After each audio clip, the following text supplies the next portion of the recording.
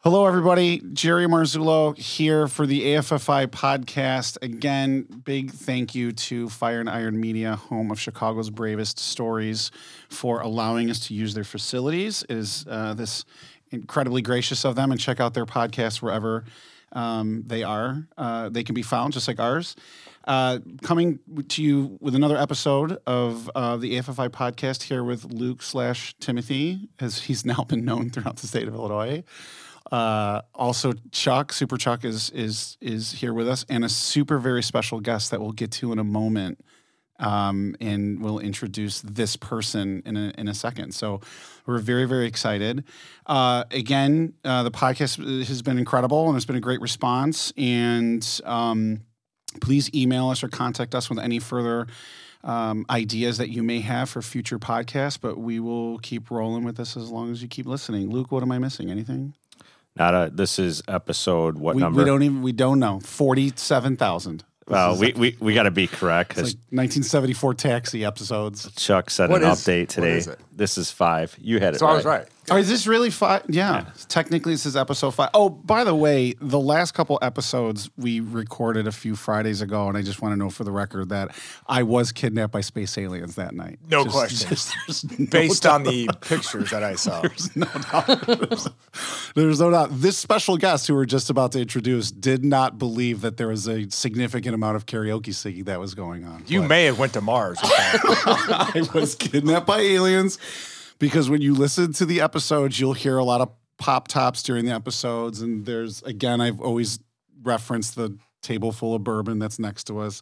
But things happened, adult decisions were made, and then next thing you know, I was beamed back to planet Earth the next morning. I would just like to note that for the record. And functioned. Legit. All right.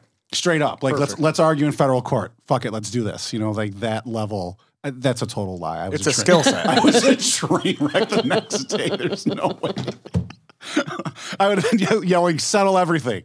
Fuck, settle. No problem. Doesn't matter. 50-50 on the health insurance? Fine. Right. Settle everything. Perfect. All right, no problem. So anyway, we're gonna turn it over to Chuck for some remarks, and then we'll get into it with super special guests that we're super excited to have. So there you go. Absolutely. Thank you, Jerry. And I would be remiss if I didn't mention the quality of the voice of Jerry Marzullo. I think you were built for this. It's velvet. And again, Jerry is an attorney, and he is a Berwyn firefighter, That's and correct. he has a special skill Velvet. of moderating podcasts. That's correct. Thank you.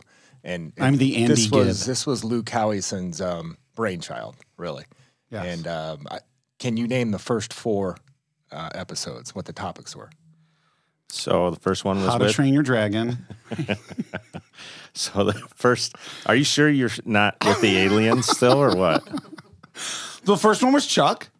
The first one was Chuck. There you go, of course. Second, Malin Mitchell. Yeah, Third, Professor Bruno. Rob Bruno.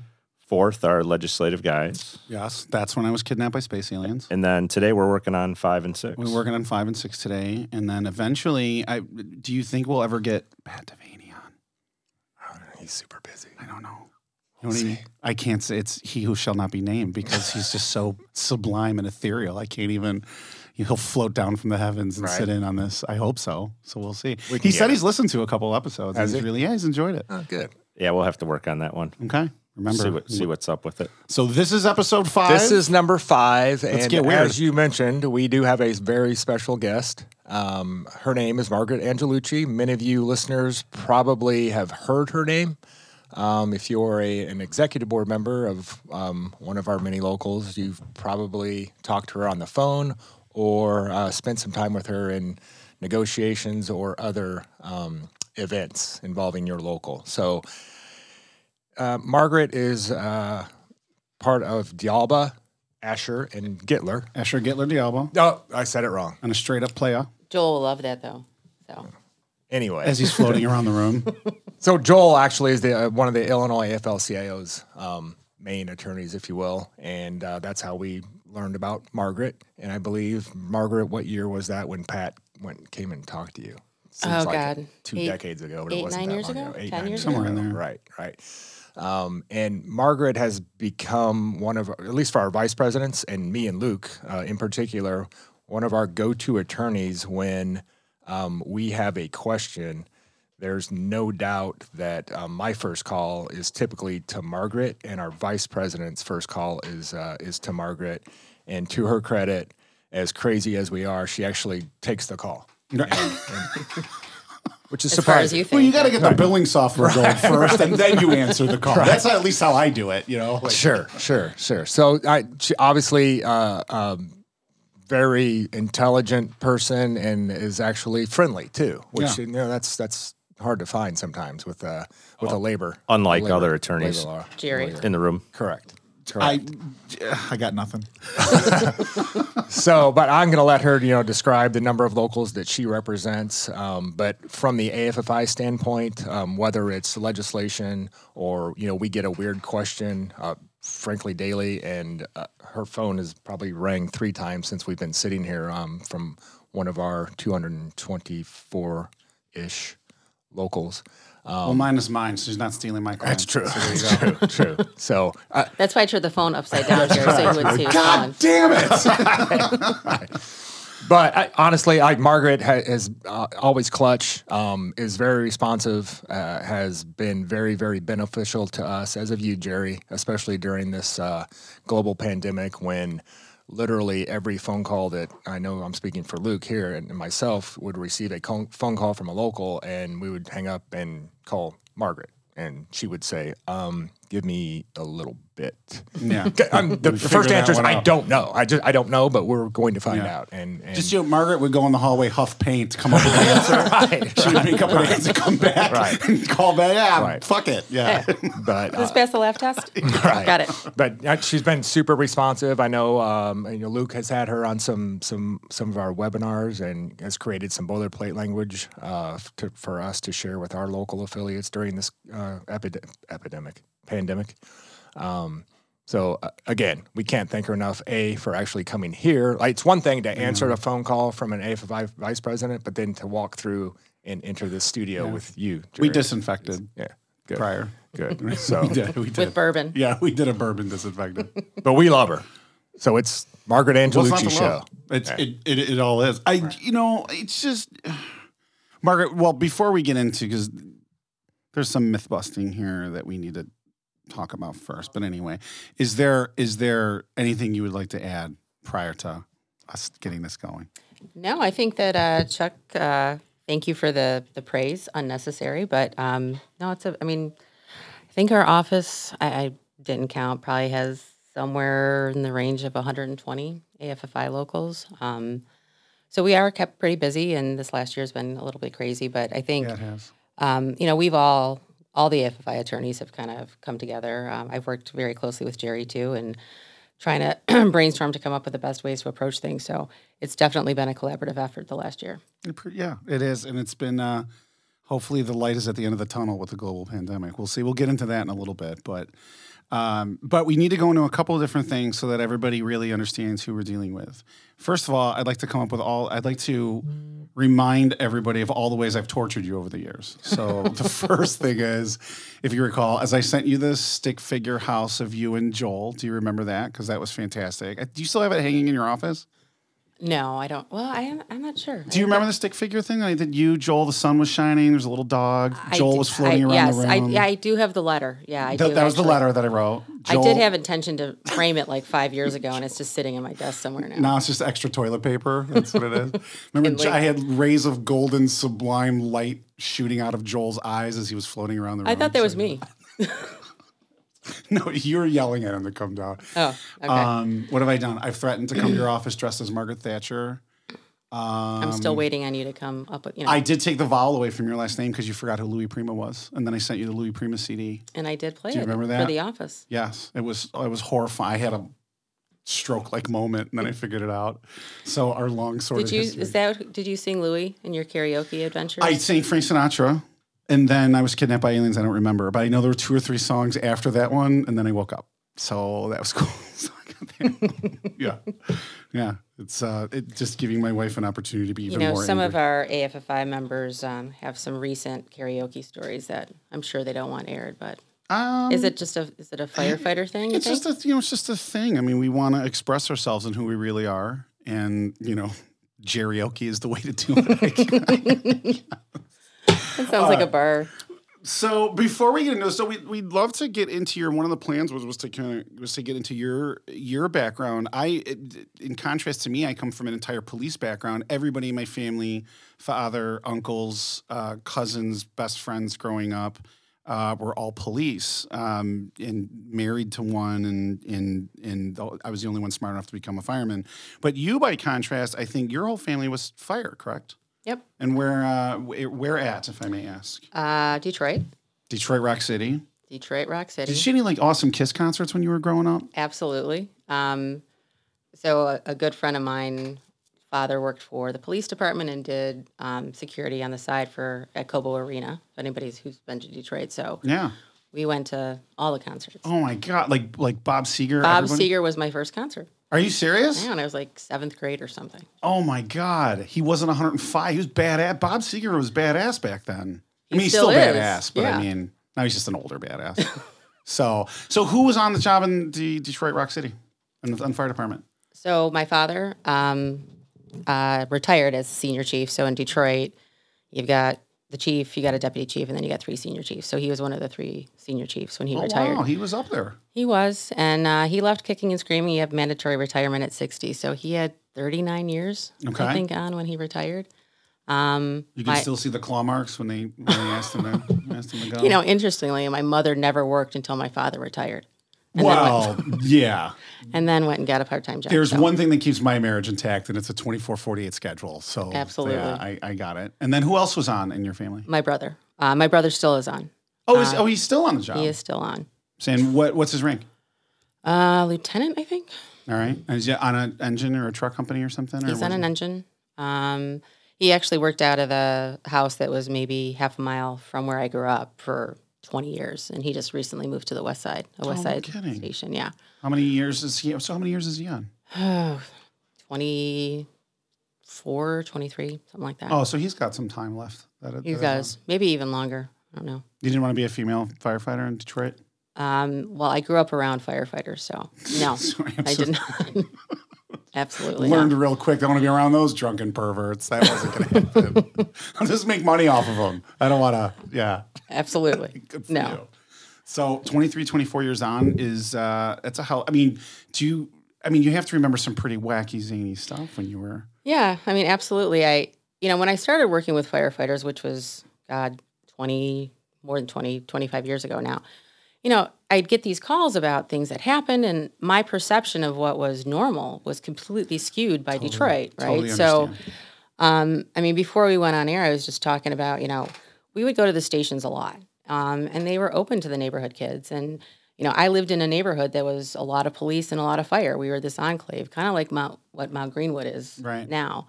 And so, they would go on a call, it'd be a false alarm or whatever. They wouldn't go back to the house. They'd go to the neighborhoods and they would give kids rides on these fire engines, right? And they'd open up the fire hydrants on a hot day. And, we would go and hang out at the fire stations when our dads were on shift. And every Friday they got paid weekly. We would go and pick up my dad's paycheck, and every Friday without exception, they'd all be around the TV with the Playboy station on, and some guy, jacking with the cheated cable with the bunny ears. And as I got older, I think all the kids are coming here, right? To pick up their dad's paycheck. Can you not watch this for a couple of hours? And no, without exception. Yeah.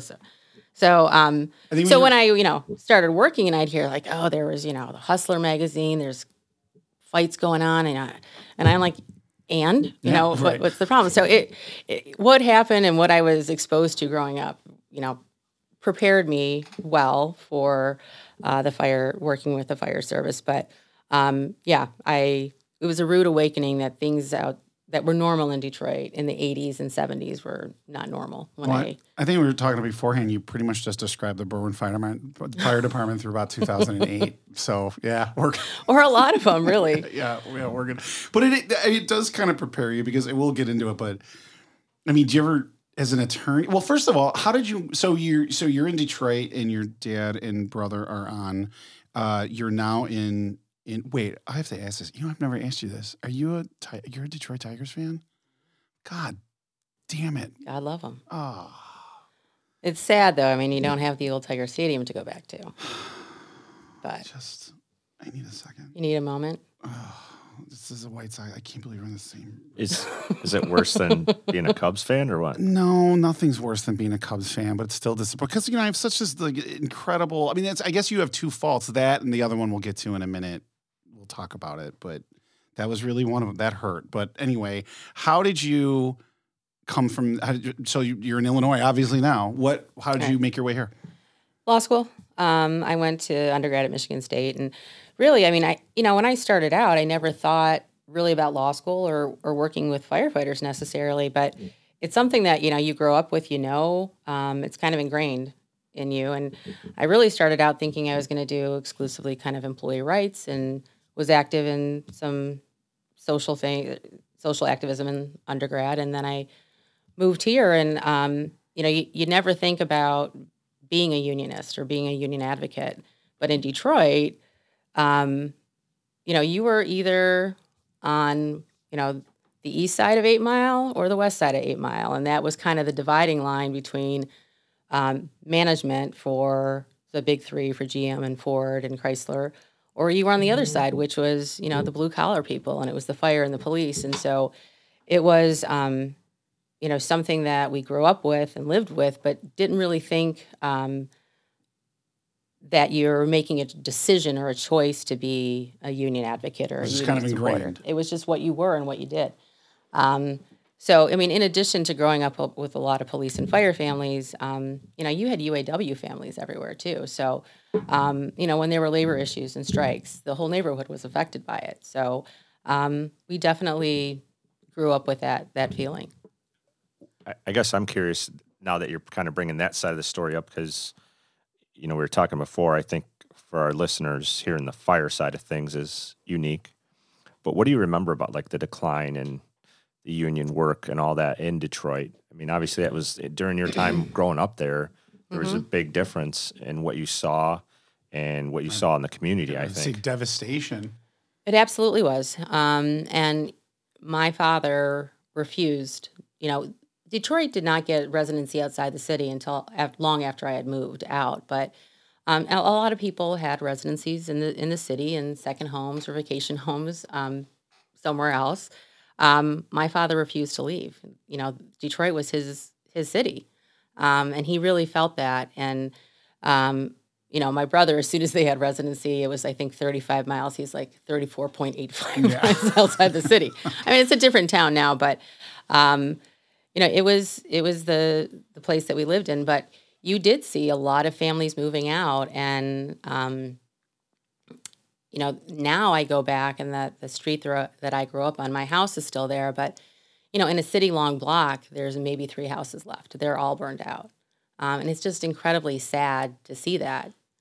I've never seen anything like that. One of our guys on his off days does real estate appraisals and stuff for like a bigger company, and they had actually sent him out to Detroit several years ago to do that from here, and he was coming back with these photos, and it was really amazing because you think of Detroit as, in my mind, a major American city minus an actual baseball team, but whatever, and you think of them as this major American city, and he's coming back with exactly that. I can remember seeing one house in the photo, and then like nature took back over on the block. Like it was weird to see when you think of a major, what I think of as an urban area. Yeah, and there's definitely places now that are coming back, in the city, and it's a little bit, there's hipsters everywhere. Hipsters and an artist community. And 5-10 years ago, there was a movement to turn a lot of Detroit into farmland, to really farm the land. I mean, that's how much devastation there is in certain neighborhoods. So, my parents passed away a few years ago, and I think it was after my dad had these plots in a Detroit cemetery, which is in a not great area. And I remember driving by the house that I grew up in, and one of my brother's friends who carries a gun in Detroit followed my family, and he said, "What the hell are you doing? You cannot be driving around this neighborhood." So followed us. I just wanted to show my kids where I had grown up, kind of thing. And anyway, so it's awful. Do you go back a lot? I now that both my parents have passed away, I don't go back as often. But I certainly don't go back to the neighborhood I grew up in. My brothers have all moved out. My dad, when he retired, moved out of the city.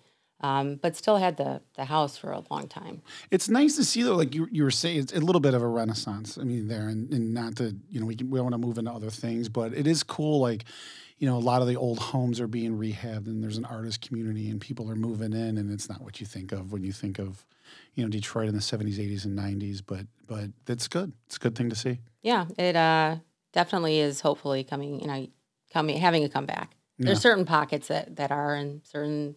It'll take time. So then you're here in Illinois. Is Asher the first job out of law school? It was. I clerked there actually in law school. And, when I decided to get into labor, Asher was the place to be. Now it's Pachelski, Goodloe, Marzullo. Asher. Absolutely. We're a far second. But distant second. One of the founding members of the firm, Les Asher, he, worked for the War Labor Board, which was the predecessor to the NLRB. Marvin Gittler was the guy to work with, and Joel, was not far behind. So both Marvin and Joel really took me under their wing and gave me an amazing opportunity. And,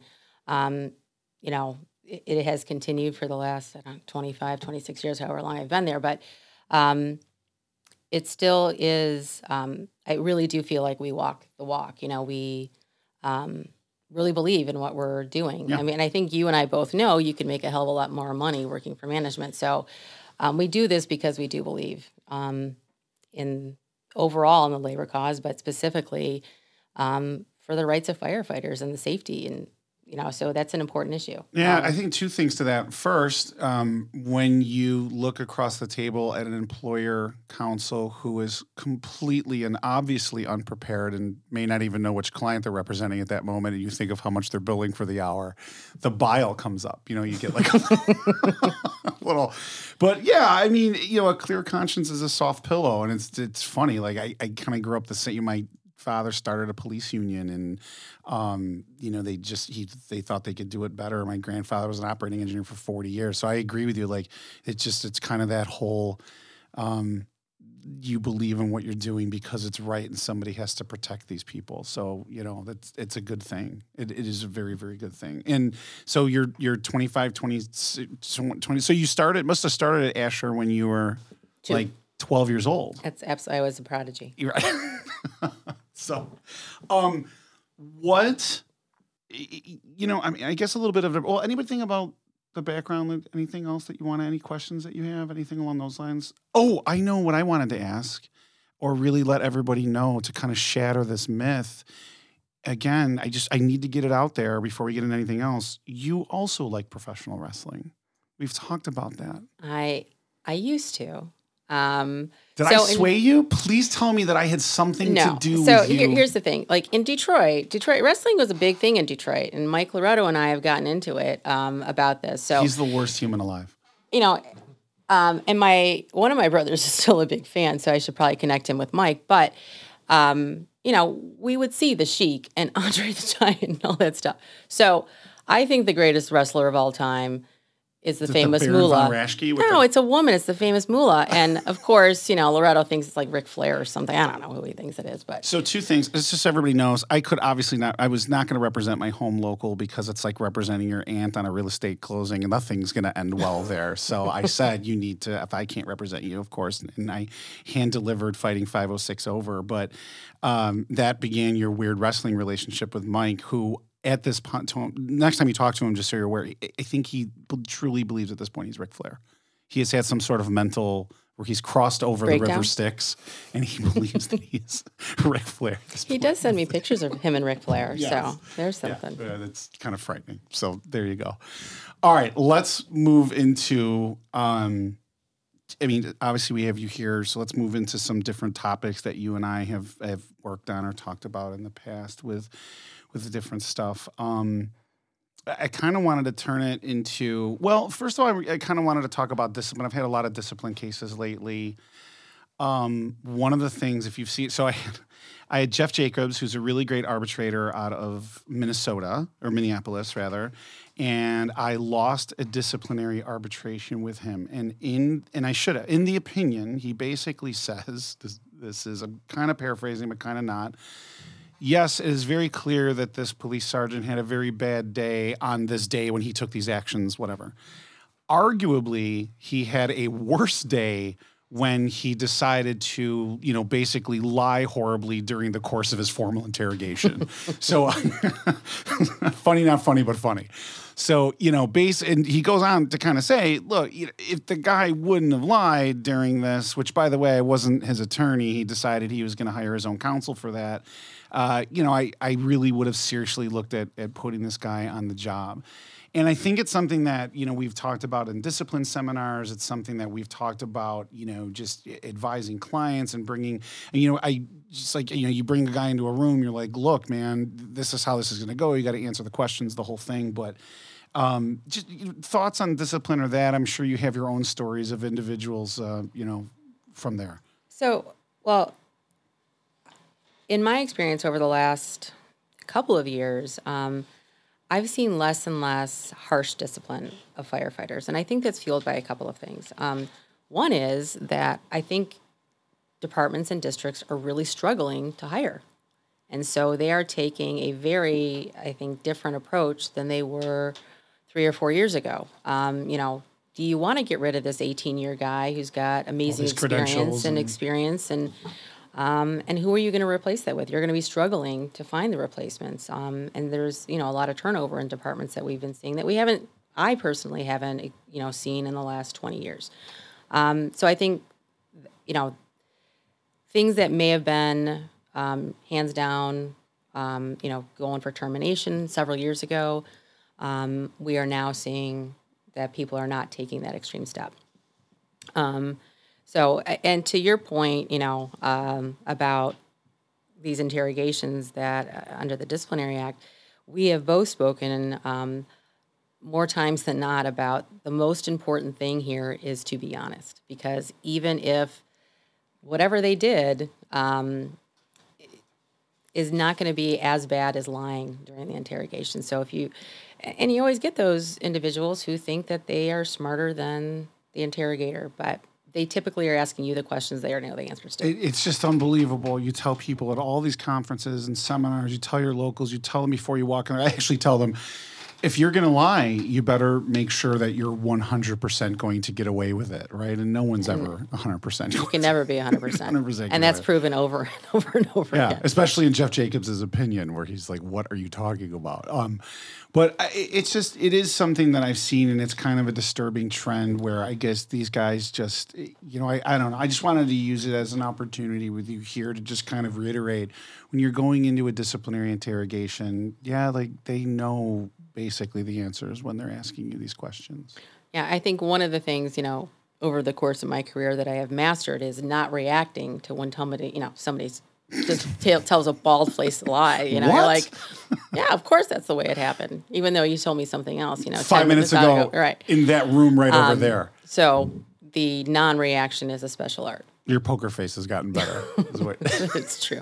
Is what you're saying. You do not want to play poker with me. I'm trying to think of the other kind of discipline. I mean, that's really the big one that I'm seeing. I mean, obviously, it's really a different set of changed circumstances out there. Certainly, with current events and the police bill that passed, and there's just a lot of oversight, and I think our guys are not immune to that. Kind of moving into that, it's going to be a very different world. I mean, I guess it already is, but we have the the issue that you didn't have to deal with 25 years ago, 25 years ago. I'm sure you've seen this difference from the time you started practicing at age 12 till now, which is also the body cameras and the social media and the cell phones out there. And I have the experience of doing this as an attorney, but also running calls. Like I'm on shift tomorrow, and you know that when you catch that call at 7 o'clock on a Saturday afternoon, there's 100 people out there filming you.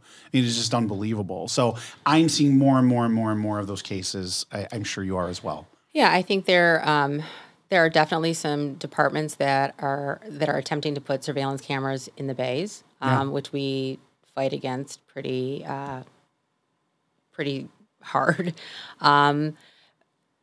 because people, you're living there for 24, 48 hours, right? And so people are going to goof around sometimes. It doesn't need to be caught on camera. Outside the station, you are on camera. You have to assume you are on camera. 100%. 100%. I don't care if you are passing somebody's Ring doorbell or some gas station or whatever it is.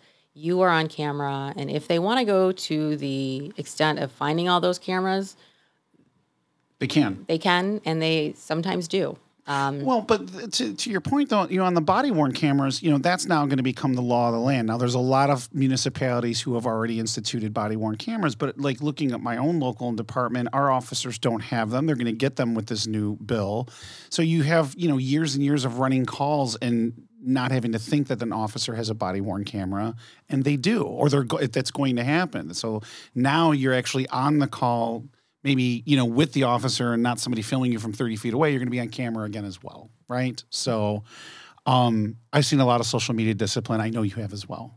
Absolutely. Yeah. And that's just really, you have to police yourself on what you are posting on social media. The problem is, when you're off shift, it's not necessarily you. It's, somebody, your neighbor that might be taking a picture of you that they think is harmless, but when it gets posted on social media, can become problematic. So, you hate to tell these guys you're on 24, hours a day, 375 days a year, 65 days a year. Yeah, good enough. Good, close leap enough. Years. It was a leap year. Leap year. But the reality is you just need to be careful about all social media.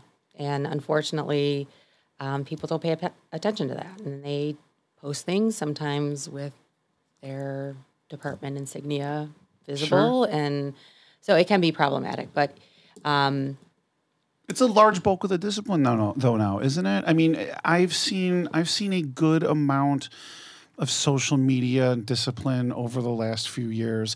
Just to that, I got a police officer, union president, who's, he gave the camera a finger at a private backyard barbecue, just like I have like a million times, and they want to whack him for 2 days. I mean, it seems that it's getting more and more. I don't know from your perspective if it's increasing, but maybe it's just lucky me, Well, I think that we now, when this, a lot more things are going viral now. And so where before it might not be anything, now you got, the neighbor calling and saying, hey, this guy is, a Berwyn Fire Department employee and he did X, Y, and Z. And it just starts circulating. And then you have these public, quote unquote, outcries about things that, Right.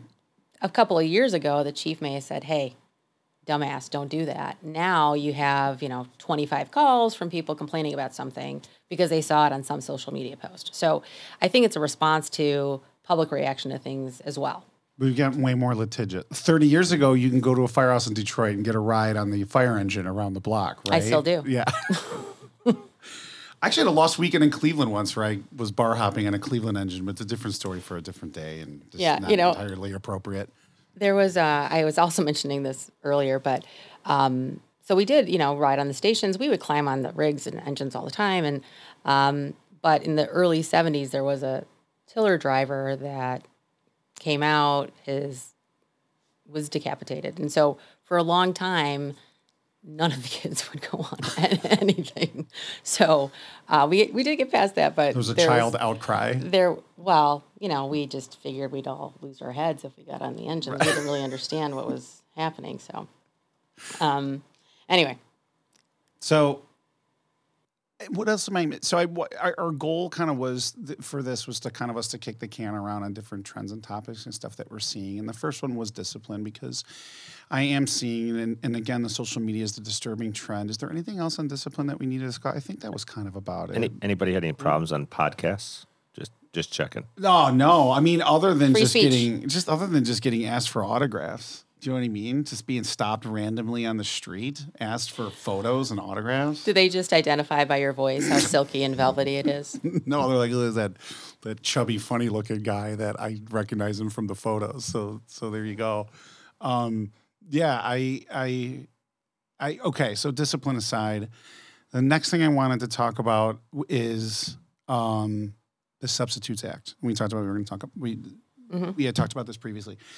So still have used the Mattoon rulings. Really, my ruling in Streeter was simply was collective bargaining proposals and whether or not that was permissive as it violated the Substitute Act. I was very proud of that. I was like the first, I think, substitute ruling they wanted to do it by proposal. In that, Mattoon builds off of all of the previous stuff and has all sorts of Substitute Act issues. Can you really just explain to everybody what is going on in Mattoon and what the issue was, the history there, and what's going on with it? Sure. So in Mattoon, for a period of time, before the ULP and the litigation, for about 10 or 15 years, they ran ambulance calls, and they were on a rotation. They would be on primary for a week, and then there would be two privates that would rotate and would be on primary the second and third week and then rotate back.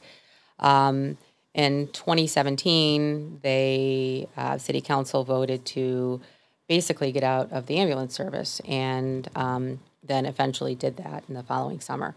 Our argument was under the Substitutes Act that rotation that was exclusively ours or was primarily ours during those rotations, taking that away and giving that exclusively to the privates was a violation of the Substitutes Act. That's our work, right? That's our work. So the big argument that the city made was that we're not hiring them. We're just giving all the work to these privates. And so therefore that doesn't trigger a violation of the Substitutes Act. And our position was Substitutes Act doesn't say hire, it says use. You're using them. You have to get special licensure requirements through city council and things to do this kind of work. You are policing this. You are monitoring this. So we filed a DR. Also, there was a ULP.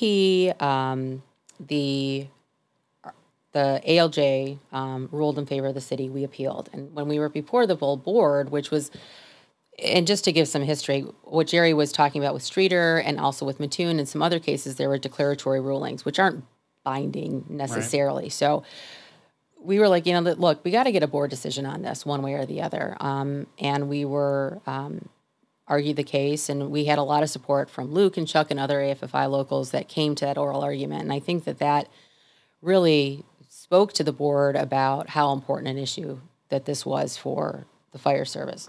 And so the board said, look, you're using privates when you used to use Mattoon firefighters to provide this service, and that's a violation of the Substitutes Act. So that is up on appeal. Not surprisingly, IML has filed an amicus brief. So I think our brief is due the 23rd, 25th of this March. Month, right?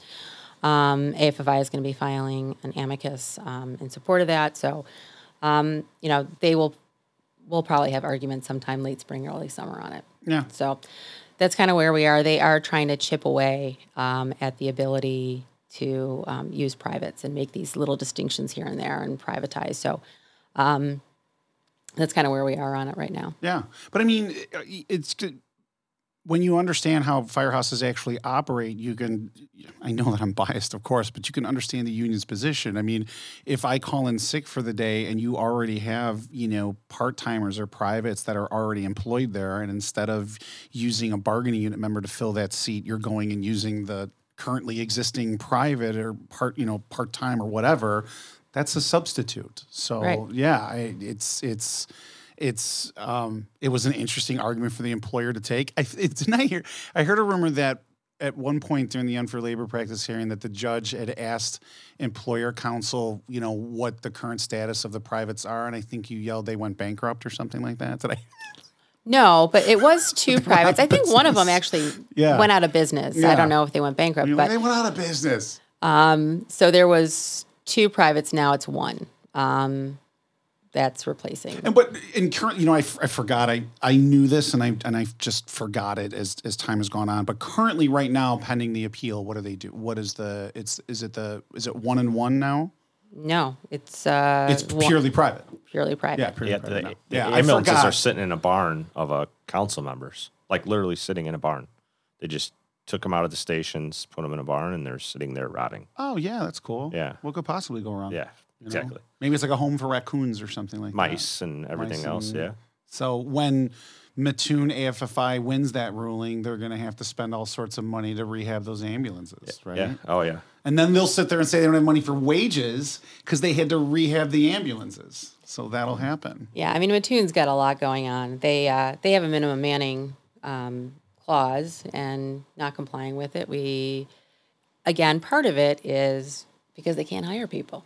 Yeah. And part of that problem is, the city manager is going, yeah, I can make you this offer, but, we might have to lay you off in 6 months. So Right. who the hell's going to take that I job? have that. I have Central Illinois locals right now that, they go to test and there's like 2 people turning in an application and, you go to talk to them about certain things like, and I understand residency. I understand it.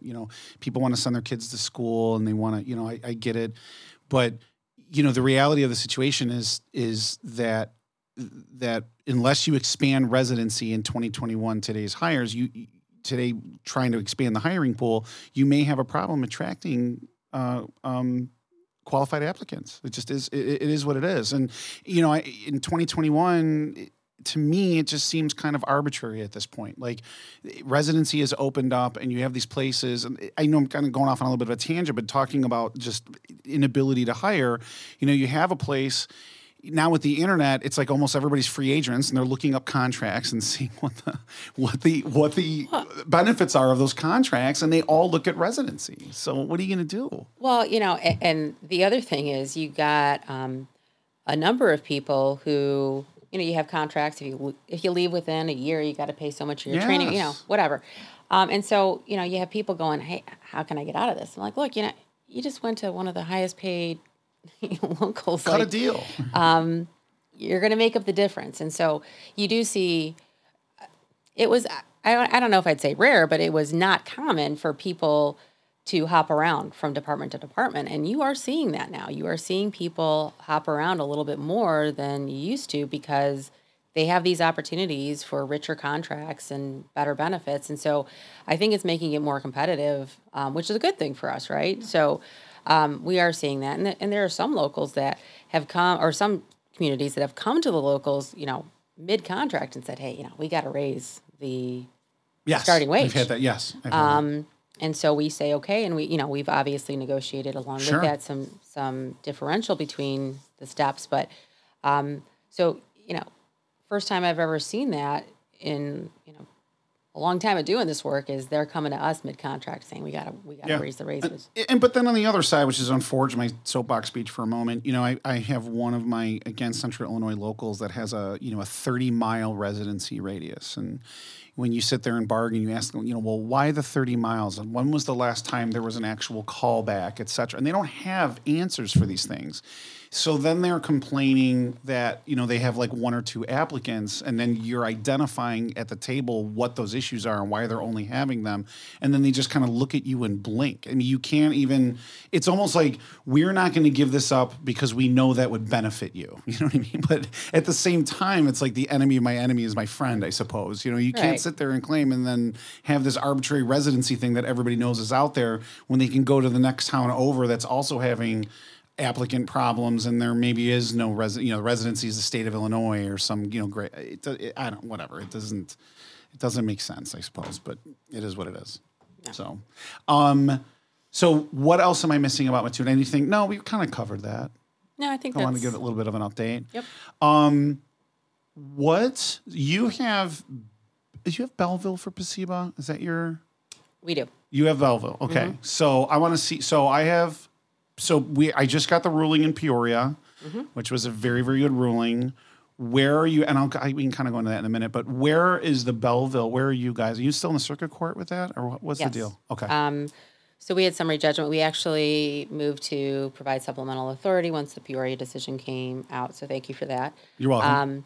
So that we haven't gotten a decision from that, but I don't anticipate getting any different. Was it the same model ordinance? Was it the? I think there may have been a couple of different changes, but it was that IML model ordinance That's that everybody correct. tried to get passed. Yes. So just so everybody is aware out there that's listening to this, what we identified a few years ago is that the IML had proposed a model ordinance for the Public Safety Employee Benefits Act, which basically said use your home rule authority to completely redefine and redefine in a very employer-friendly way definitions under PSEBA and what it means to be catastrophically disabled and add gainful work requirements and all sorts of stuff. I actually have the 2017 memo from the IML on that. So one of my locals, Peoria, they passed that, hook, line, and sinker. And then he, of course, sued. Won in the circuit court that this was an improper use of home rule. And then now just on February 1st got the decision in the 3rd district affirming the circuit court ruling, basically in layman's terms, this is absurd. You don't have the authority to do this. So I would anticipate kind of a same ruling in Belleville. And then hopefully that'll be the end of it. Yeah, right? I mean, there are a number of locals across the state that tried it. The only ones who wouldn't back off were Peoria and Belleville.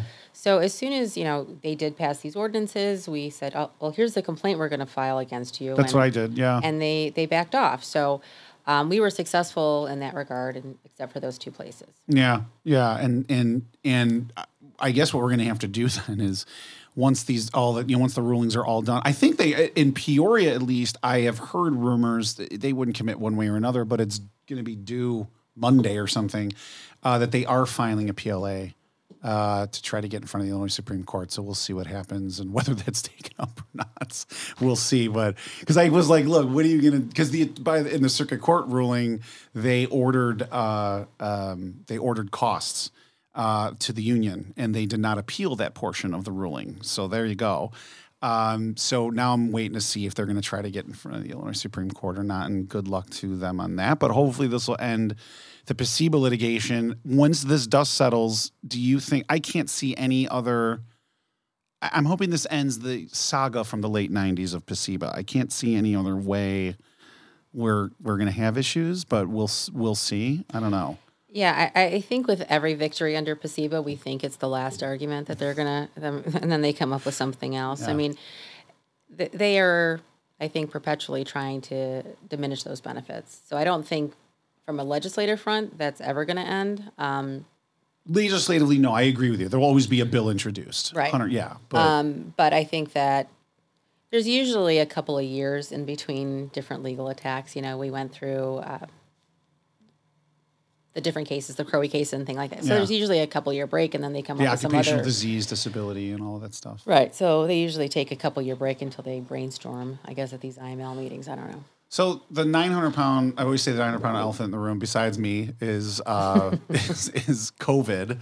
But I don't want to get into that. So there were a couple topics I wanted to talk to you about, which was discipline, social media, the Substitutes Act, the PSEBA case, some of the really kind of more active stuff and what you and I are seeing. What else am I missing or thinking out there as far as non-COVID? I mean, it's kind of about it as far as trends, what I'm seeing. Am I missing anything? No, I don't think so. Yeah. So let's talk about the wonderful world. We have to. World of COVID-19.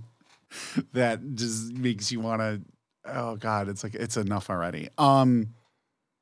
First of all, the stimulus bill is in the Senate. So I think we're looking at about $350 billion nationwide. I've heard like $7.5 billion to the state of Illinois. No, $7.5 billion total state of, something like that. It's like $5 billion. A lot of money. There's a lot of zeros that are coming, and there's a breakdown. But so that would be coming as soon as 2 weeks from now, 3 weeks from now, you would think? I don't know.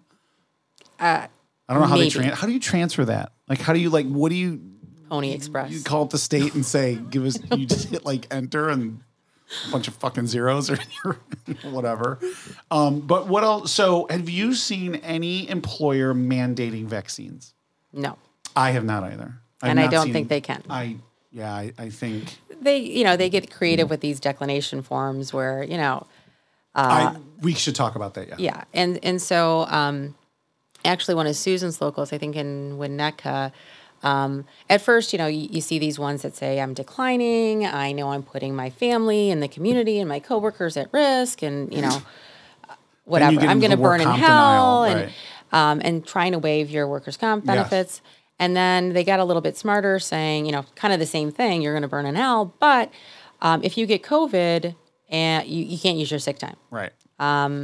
So, and I was kind of like, well, if it's a workers' comp, they can't use their sick time anyway. Right. But there were different ways that they were trying to sneak in some penalty for not taking the vaccine. So we've addressed those as they've come up. That was, maybe a month, 2 months ago. That was kind of a little bit heavier. It did rear up. Yeah. And now it's, I think that the word got around, like, you can't do X, Y, and Z, and so people have kind of really fallen into line on that. What I found is that the employer either just dropped it, nobody was signing anything, or they were working with us on the right language for it. That, right. If you want to deny, if you wanted to sign that they're declining it, I get it, but that's kind of about the end of that, right? Yeah. Yes. So I saw that. So I want to talk to you about the vaccine mandate. I have seen a lot of just straight up denial, forcing the employer to file grievances on, PETA time, improper sick time usage, et cetera. And really, I don't know if you agree, but really, I think it's just the employer challenging the local. Are you going to spend a bunch of time and expense over 2 shift days or something like that, 24 hours? I've seen a lot of that nitpickiness. Yeah, and, we recently had an arbitration where, a member had gotten COVID from a work exposure very early March, and they gave him paid admin leave, It took a couple of months for them to get their act together and then came up with a COVID policy and then went back, unbeknownst to the member, recoded, all of his time as, that's COVID time. Oops. And then he had a second exposure, like at the end of the summer, and they're like, yeah, you're out of time. And he's like, So, yeah, we've seen some of that where that was the only place that we called him out, and they're like sticking to their guns. Most of the places like, hey, you can't really retroactively apply a policy and not tell anybody. And so once we called them out on that, they're like readjusted it. But we've also seen kind of an attempt to retroactively apply travel bans or, hey, while you're in Florida, we passed this policy that says when you come back, you got to quarantine for 14 days. Yeah. So sorry, we've settled those. I actually just got a call about it yesterday. Another place trying to do that. So that we've seen, not as much now, but that was kind of sporadic when all the travel bans were going up. So and I've had cases where now in 21 with the expiration of the Families First Coronavirus Response Act, now they're what does work comp do? They're just denying everything, challenging you to try to prove causation and challenging whether or not you'll hire an attorney on these days. So really, these locals have filed grievances, and I just settled one where it was like buying a used car. I mean, it was like, okay, we've got multiple people here. How some we think we can show, not whatever. What are you thinking? And you're really going case by case trying to settle. I'm like, all right, give me 50 cents on the dollar on this one, and we're gonna sub. What are you gonna? It's like the Wild West out there, So, so I have seen that. Wanted to talk to you about the vaccines. What else am I missing COVID wise? I mean, the funding is the big deal. I have some communities that are waiting to hit enter on that money with no reserves. I mean, there's some seriously hurt, devastated communities out there. Yeah, I mean, I think that throughout the year, we'll see what happens with the funding. Even in districts that are totally driven by property tax, you're hearing, well, there might be a property tax freeze. So I think that we are for at least a year, maybe even 2, going to see the fallout from this. And so how that affects people, We just But have to kind of wait and see. But the fallout isn't as much, I mean, the state of Illinois is down 2% in funding, and per capita income in Illinois actually increased by $7,000 last year. Like, Yeah. don't let the employer fool you into how devastated they are by COVID, because what they have found, pension fund returns have been incredible. I mean, right? Right. So, look, we made it through, 08, 09. I think now is nothing compared to what No. it was in that time period. So, if we got through that, we can get through this. And I do think that you just need to, you got to watch these. Where are they spending the money? Correct. So you got to police that, I think, and be careful about keeping up on it. Yes.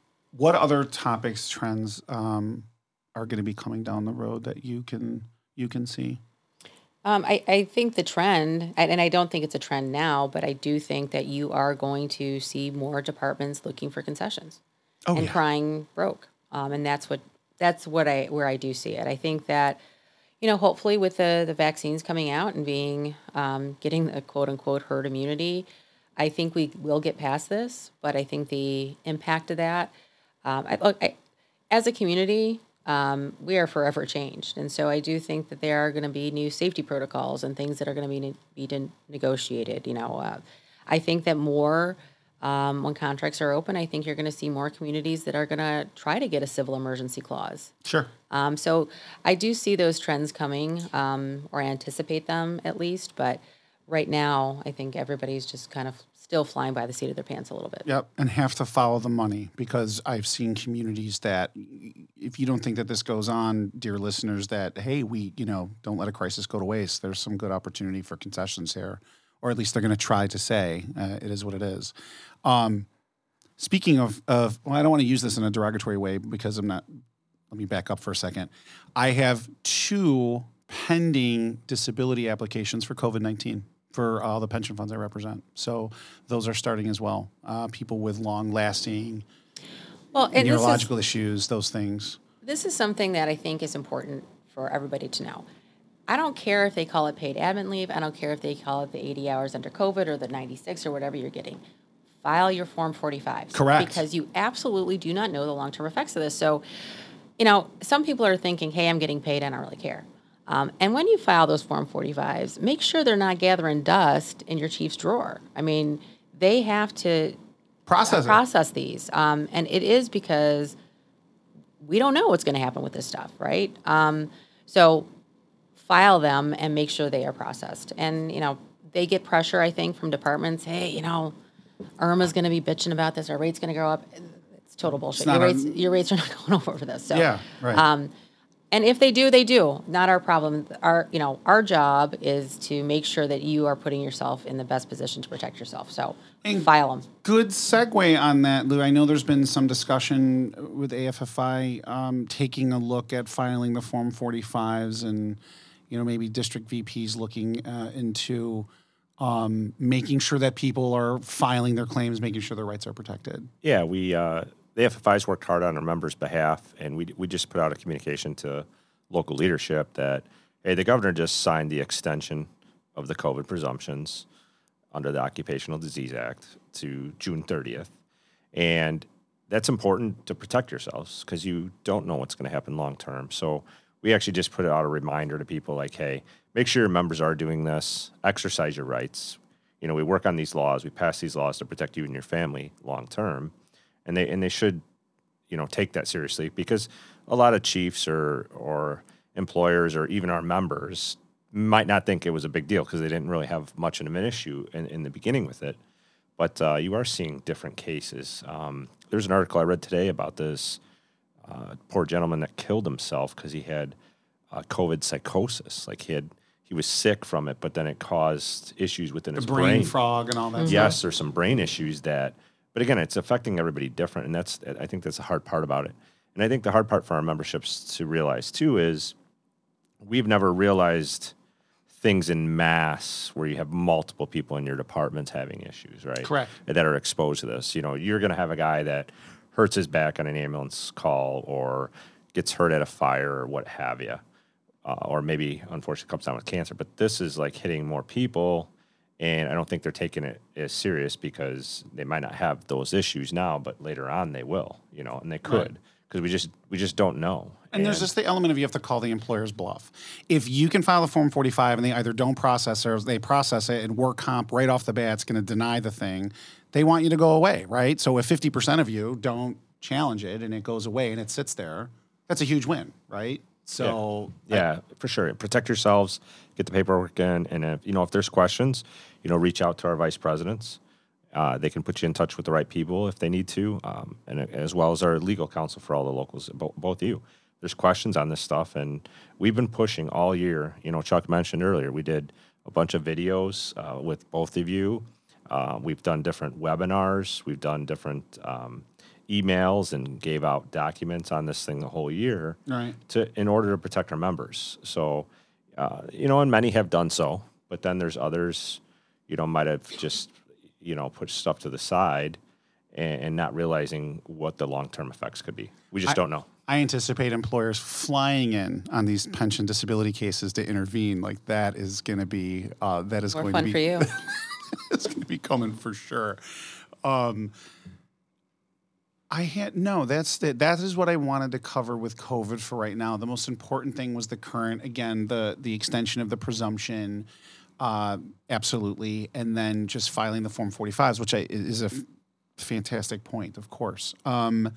That's what I have on COVID-19 in my mental checklist of things that I want to discuss, given you spending your super valuable time with us in this bourbon disinfected room. So I have both of you. I'd like to maybe throw out there some, I don't know, some top tips, for file the grievance, members. file immediately, file it. Yeah, like what are as like good union members, what should they know? Maybe as regular members, what rights should they understand they have? Maybe, and then for our local boards, our local leadership, what are some like top things that you see or wish they were a little more on top of? Oh, I got one. Go, ladies first. In regard to COVID, you mean? No, just in general. Oh, a couple of tips. Don't lie. Yeah, don't lie. Other than, shooting the breeze with your officer, if they want a closed door meeting, you need a union rep present, period. Gosh, yes. They are no longer your friend. So don't lie. And look, read your contracts. Know what your rights are. People complain about things, but you need to read your contract. You can't enforce your rights if you don't know what they are. So I think those are my top three. Know your contract. Yeah. And to your point, though, it's hard to do because, when you're talking about other than, kind of shooting the shit with a battalion or something like that, if it's ask for a union rep. And it's hard for our members to do because you all live together and it's like, oh, I don't want to offend anybody or, do whatever. But man, Margaret, you hit it right on the head. It's like the rights are all there. You just have to choose to exercise them, as awkward as they may be. And that's it's hard to do, but hey, it is what it is. You exercise your rights or waive them. Yeah, and I don't think it look, yes, it can be awkward depending on who you're meeting with, but all you have to do is say, hey, Chief, can you hold on a second? Yeah. Send a text. Or whatever, yeah. Hey, Jerry, can you step in with me? Yeah. It doesn't have to be a big deal, a big to-do. It's having, even if it's not a steward, having a witness present or whatever it is. I mean, obviously, you're going to want a union rep that's preferable because they're going to know how to protect your rights best. But I think that is a very important aspect of it. I think one of the things that I would like to see our guys do more, I can tell a story. So I'm bargaining a contract for 5230. So the guys in Schiller Park, and they are very, very good at attending every village board meeting, pulling all the documents, using FOIA, looking through the budgets. I mean, they're very good. And the one thing I would say is it's really dry and boring. Like everybody wants to leave the firehouse. You have family issues. You want to go on vacation. You want to watch the White Sox beat the Tigers that night. Like I get it. You know what I mean? Like, but I've always said like all of that stuff is now publicly available on the website. It's not like it was back in the 70s where you actually had to go to the village board meeting. They're either televised or the documents are in a document center somewhere, et cetera. But you will be amazed at the stuff you will find and be able to kind of call bullshit on with an employer by just, keeping up with your village boards or meeting minutes and tax levies and et cetera. My tip would be, I've always said every local should have like a committee where they could, like assign like 2 nerdy dudes to go ahead and do this. That's mine. Like Sean? Yeah, 100%.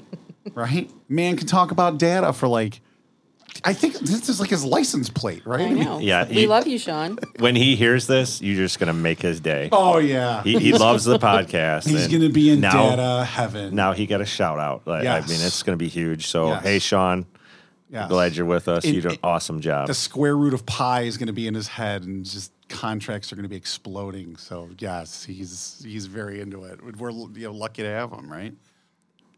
Margaret, just real quick, too, I don't know if we got totally to it. So, you started working with the firm. At what point did you get assigned and started working with firefighter locals? Like, who was your first local, and like, how did that happen? The first local I did work with, I think, was Elk Grove or Rockford. I can't remember. And it was Elk Grove and Rockford were primarily Joel's clients. And so I just started doing ULPs or, post-hearing briefs or helping with interest arbitration. And it just grew over the last couple of decades. So I'm trying to think who the president was back then in Elk Grove. It was before Howard Hall. I can't remember. Well, I mean, you were 12 or 13 when that was happening. Yes. You couldn't be expected. Yes. I think the president in Rockford may have been Brad or Potsy back then. Yeah. Wow, that's going back some ways. Yeah, it is. So on the, like kind of talking about that too, and just like with your family and your dad being on the fire department, did that? I don't know. Is that kind of cool to you? Like, is it like, are you happy you kind of got that route working with firefighters? Does it kind of bring you back to your childhood and that kind of stuff? Yeah, I mean, you don't make this like, it wasn't this calculated decision. It just was a good fit for me. I felt at home with firefighters, and I feel like one of the guys. I mean, I don't know of any locals that hold back when they talk to me. I mean, I do feel like I'm sitting around the kitchen table with them, and that's a good thing. I do feel comfortable with it. And there's a lot of things that, our firm has an amazing group of attorneys, but there's some things that people will say something, and then, the newbies will say, what is that? And it's just stuff that you grew up with, right? It's through osmosis, like, oh, this is what it means. Or, so it is, it feels like home. Yeah. You don't have to deal with this bunkroom smell, though. That's good. Good for you, because it can be amazing. It smells like a goat farm in there. So that's you don't have that issue. One time we should ask Chuck about eating asparagus at the station. Chuck. It makes your pee-pee smell, the asparagus. I love it. I asked for it purposefully, and then I drink a bunch of water, and it's like a party at the firehouse. It's awesome. No bourbon was consumed during the course of this. I do have to tell you, though, just going back to Detroit, I don't know if you guys have kept up on it. In the last week, they've had like dinner parties at the stations, and like I think a BC and then an engine. Yeah, there's a battalion chief drove off the expressway responding to a fire. Yeah, I mean, another guy hit a tractor. And I was like, a dinner party where? And so I read down further, and it was at the station. Yeah. Yeah. So again, what's wrong with that? But I was just going to say, I find that sometimes the shocking way in which you could grow up, because if you can make it through the mystical, magical world of Berwyn and Cicero, the only thing left is for a space alien to land on like Cermak and Austin. And then your response would be... And I guess it did the last time you had this podcast, It did. But then your response would be, all right, that's cool. Like, what's for dinner? What are we doing for dinner at the firehouse? Like, there's nothing shocking, right? Battalion chief drives off a cliff, and you're just like... okay, It wasn't a cliff. I think it was an embankment onto the lodge freeway or something. What are you going to do? It happens. It happens. Shit happens when you party naked. It's funny, though, that like happened twice in a week that they have this, I know. Alcohol issue. What? I mean... One person issue is another person's karaoke. Or they were still partying from the first day. I mean, that's also possible. look, the guys know how to fight fires, and that's what matters. They're very good at their jobs. And They do. That's all that matters. Yeah. So, whatever. All right, final thoughts. Leave us with something sublime. Leave us with something profound. Tell us an amazing I Joel have D'Alba not- story. Tell us just some. I've told you amazing Joel D'Alba stories about my experiences with the Buddha, but tell us some amazing. Tell us one weird habit of Joel. Well, D'Alba. what's the likelihood that he would actually listen? He's not listening to this. Are you kidding me? He's so far above in the clouds. I think This will be the what? The one thing he actually. Jerry's trying to set you up so you can get more of your locals. I think that's what he's doing right No. now.